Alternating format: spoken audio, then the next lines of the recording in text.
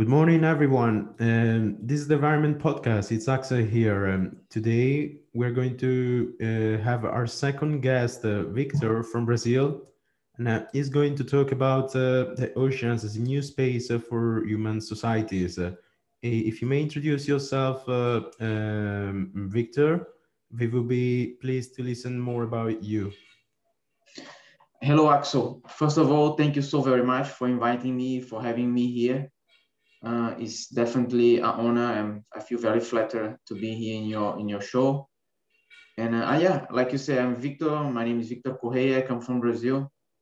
I'm currently developing a PhD in the area of ocean sustainability, and I'm actually studying a very specific area of the ocean that we call the Blue Amazon, in reference of what we can call the Green Amazon, so which is a very large area, actually roughly the size half of Brazil.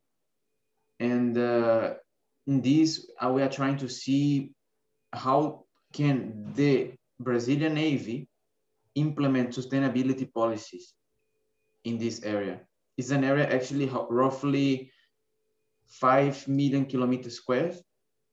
So we are talking here about a large area, although compared to the total ocean area in the world, is nothing. So in a nutshell, that's what I'm studying. Thank you, Victor, for your introduction. We can now move on to our first question to you, and which will be, how will rising sea levels impact the future of oceans?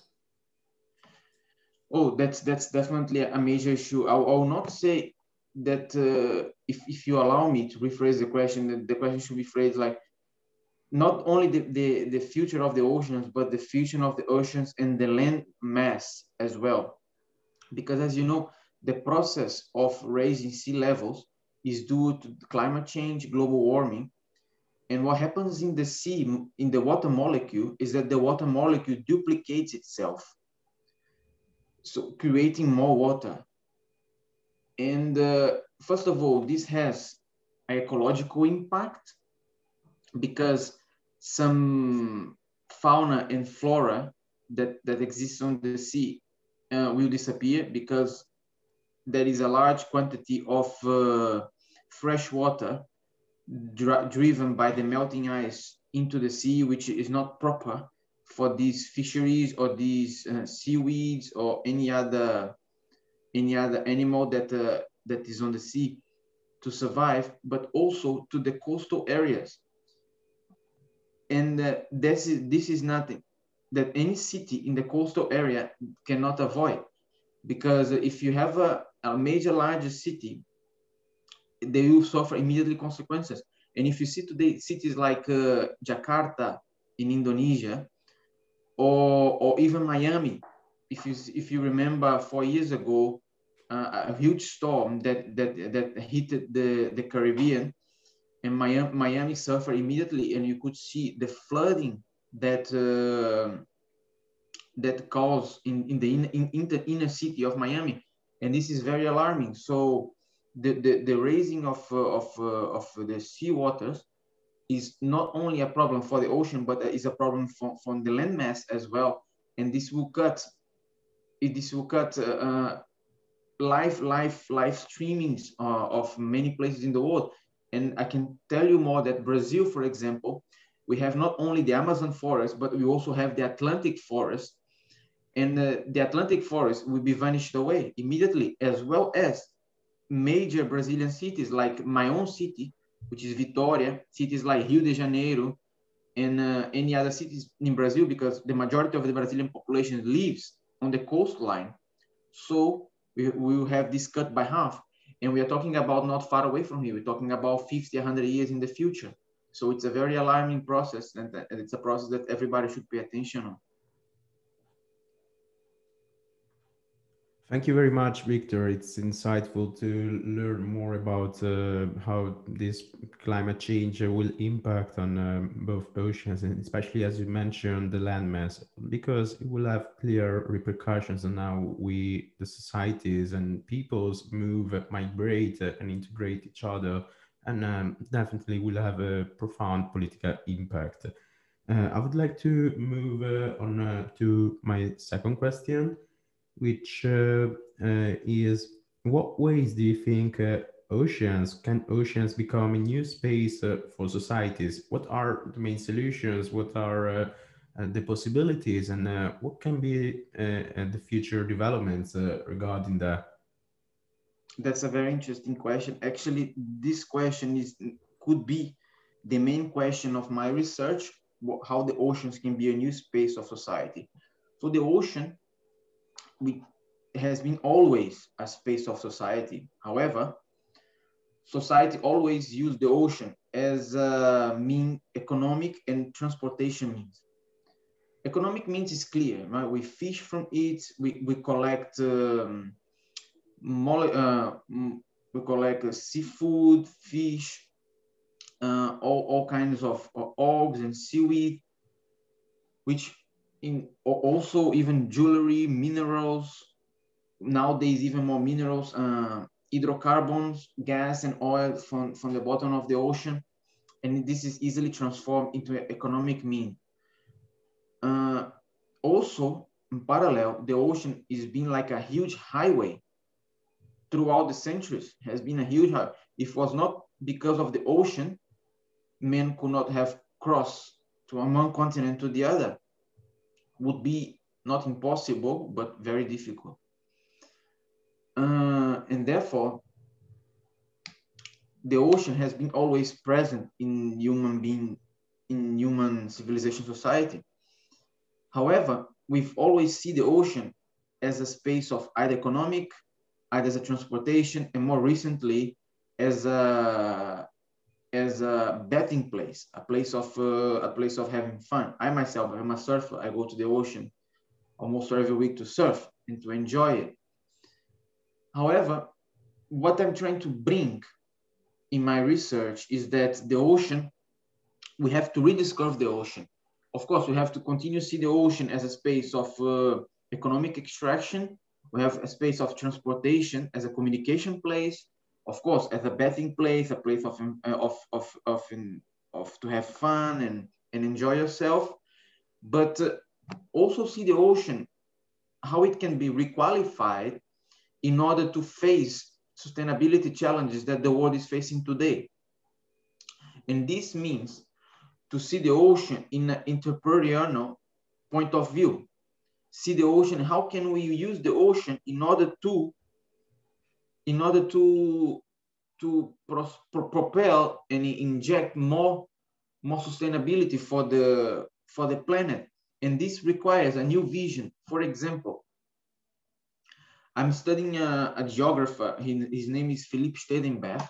He's an American guy, and he proposes this new theory that we have to readapt what we have in order to extract new benefits for the ocean. And this means what? This means that, for example, the Brazilian Navy should not be seen as a navy to engage in warfare, but also as it has now the capabilities to be on the ocean almost 100% of the time. So it could also engage in sustainable development. So using the Navy, restructuring the Navy capacity from warfare to create development. Because as you know, nowadays, I'm certain that you know even better than me because you're a guy from the geopolitics, that warfare, state against state, is every year is getting less and less and diminishing. Today, if you thinking about armed conflicts doesn't go anymore to a state against one state. We have recently, of course, the case Armenia against Azerbaijan, but this is in the 21st century, in my point of view, is very rare. Today, of course, we fight an invisible enemy, which you can call non-state actors, terrorism, etc. And especially a country which is such a peaceful country as Brazil, we don't see it that we have an immediate threat from another state, and we have a powerful navy that is lying there, of course, doing all the necessary arrangements that is foreseen by the Constitution, which is guard our oceans. However, not doesn't go beyond that. Of course, we have some here and there United Nations mandate. I remember one now, which is has the Brazilian command in Lebanon, in the waters of Lebanon. But using the apparatus of the Navy as oceanographic research, oceanographic vessels that the Navy has to bring about, to help society to engage more with the ocean, to rethink how society can be on the ocean, to rethink new ways of making business in the ocean, not only the traditional business. That will be a very interesting point to continue to think about and continue to analyze it, because I believe that not the landmass, but the water space that the ocean provides can also be a very attractive thing for the future. And if you want to be in this sustainable way, and if you want to conserve the earth as it is, the ocean is the way future for sure.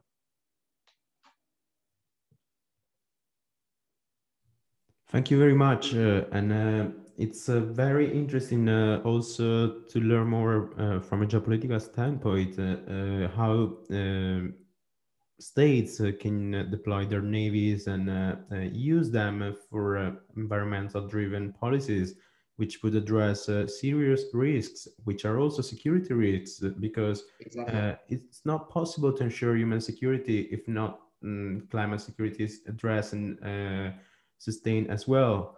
And the Brazilian case definitely provides a useful topic and a point of interest also for other states all over the world, which have similar geographical conformations and whose navies would have also to follow suit the specific potential case. In that regard, I would like to move to our final question, which is apparently simple, but probably also the most tricky one in the context of the ocean as a future for humanity and beyond. Do you think humans can colonize the oceans? Because we know we have, as you mentioned, the oceans have been the means to move societies and for migration. There have been spaces for colonizations, but there never been the actual space. What do you think could happen and will happen in the future decades, centuries as well? Yes, that's a very interesting question, actually. I would say the most philosophic questions among the questions you have given to me, because this goes to the beginning, to the first principle. When humans step into the ocean, the primitive humans uh, start the globalization and colonization process, right? Humans, they've always been colonizing the ocean. The ocean affair is not it hasn't stopped. The colonization process hasn't stopped and is still going on. We have lived different stages in the history of colonization of the ocean. Of course, until the 20th century, permanent staying in the ocean was not possible. So it was a breakthrough that happened last century. But throughout the history of the world, humans have always engaged into several milestones that allow what we have today, which is permanent stay in the ocean.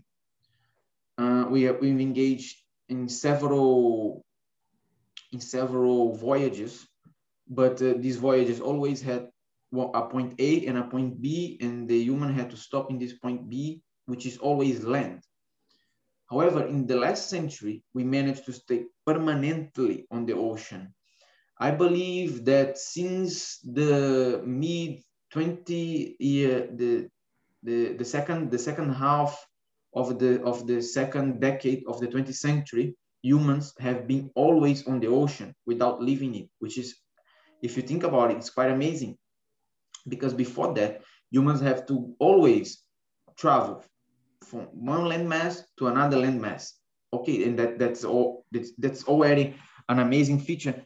But since the second decade of the 20th century, humans actually established themselves in the ocean without the need to go back to land.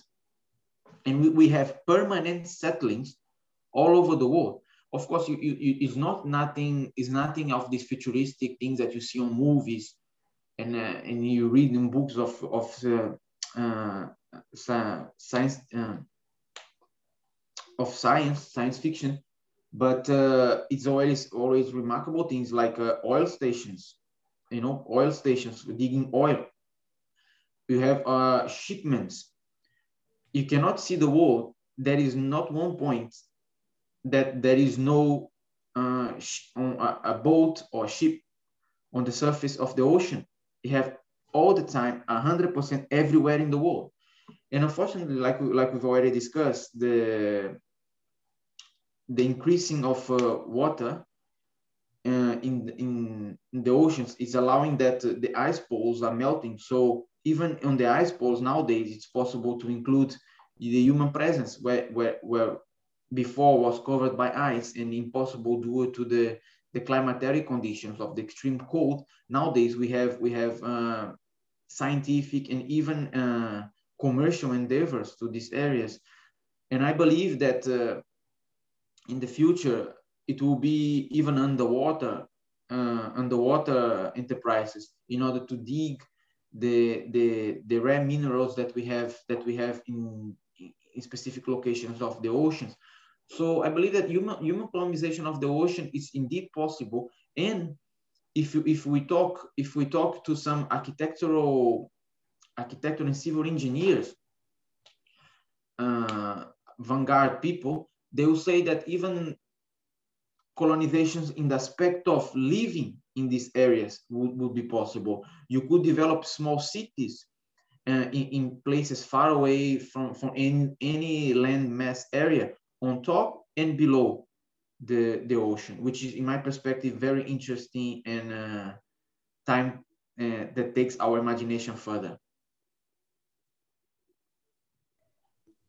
Thank you very much for these detailed answers, and they have addressed from a comprehensive standpoint the issue we want to talk about today.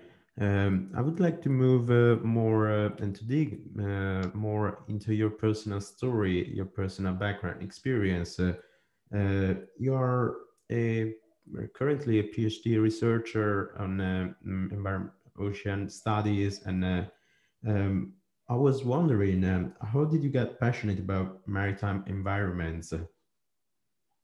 Yes, of course. The sea has been always with me in my life. I was born in Brazil. I was born in an island, and even though doesn't, if you are there, you don't have the feeling that you are in an island, because today this island is connected with 3 bridges to the mainland. I can say that I was born in an island, and I always live very near the ocean. And for me, go to the ocean was like everyday thing. And I cannot live today. I can say that I cannot live very far away from the ocean. I lived while I was in university. I went to Portugal later on in my life. I kept living in Lisbon near the ocean, but I went to study in the mountains.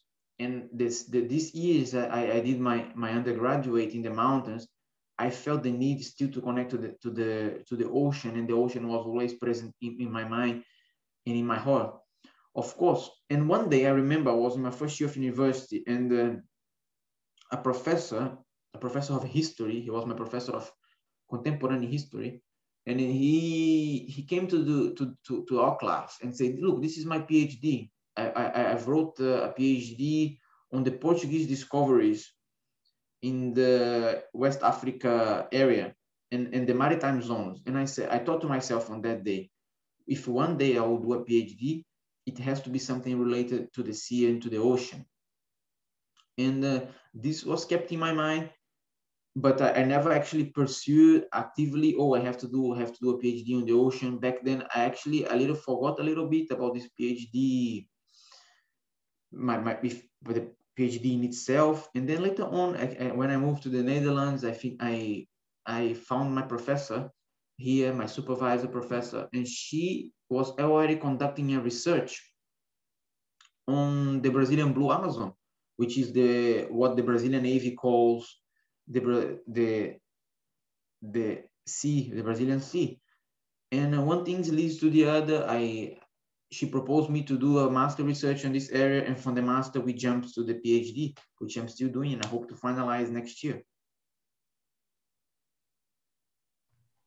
That's interesting to learn more about your experience and how you got into this research field, which I would say is probably underestimated also for economic and the societal potential of the oceans, but also has been seen more from a scientific lens. If you think about political science, we need to rethink territoriality. We need to look at space as potential and powerful dimension to address for policymakers and everybody who's interested in learning how societies would interact for the future years of humankind.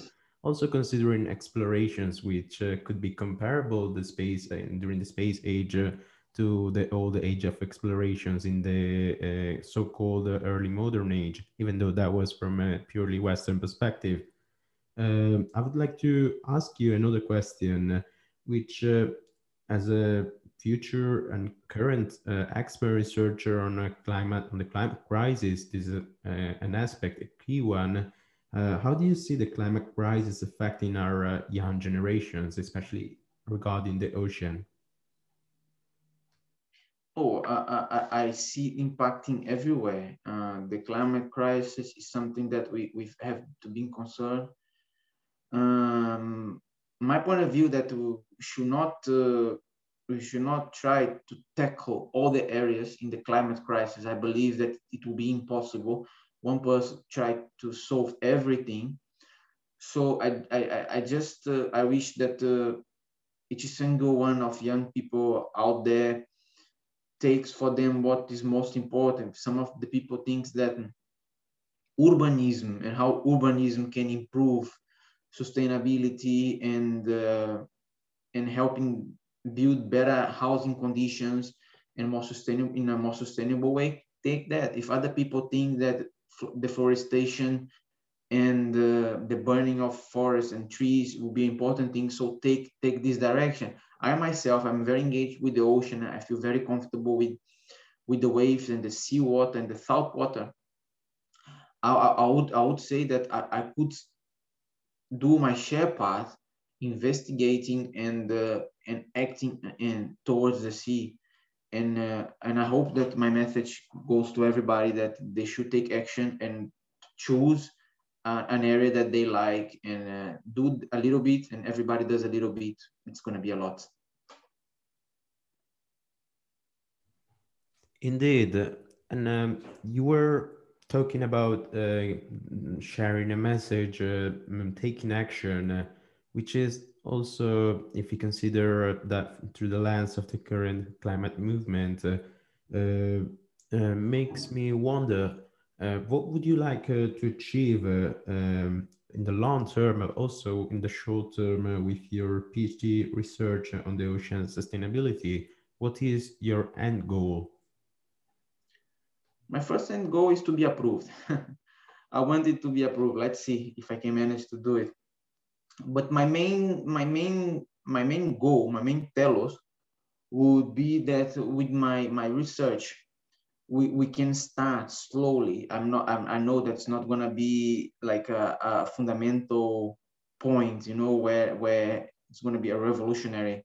No, it's nothing of that. I just want to see how it's the thought of military navies towards thinking how they can change. How can they,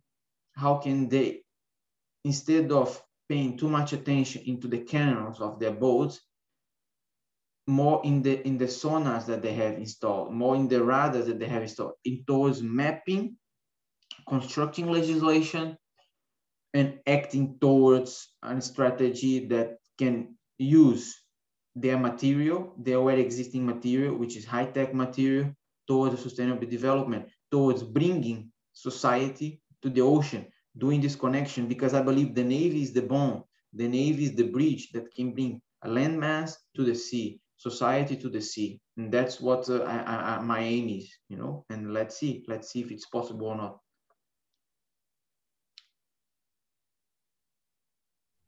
Definitely, that will also be a point of further investigation and research and analysis from researchers, policymakers, and also other stakeholders such as businesses and individuals who are interested to make positive change for the climate and the ocean as an environment in the future. It's been a pleasure to learn more about your research, Victor. It's also been very interesting to delve into such a delicate environmental issue, which makes us questioning also the sustainability of our working model, of our security policies, and also economic framework, which is currently in place worldwide. As we know, this is a fundamental space for the future of humanity. It's expanding, whether we like it or not. So we need to take action and to address this problem as soon as possible. And we hoped with this episode to raise a little bit more awareness about the situation of oceans. And we thank you for coming and joining us today to the Environment Podcast. In that regard, I would like to mention that Vermin is going to invite other guests also addressing the climate change issue, and we will tackle this issue from different angles and standpoints. So please subscribe to the podcast and keep yourself posted with our upcoming publications because information matters. Thanks for listening.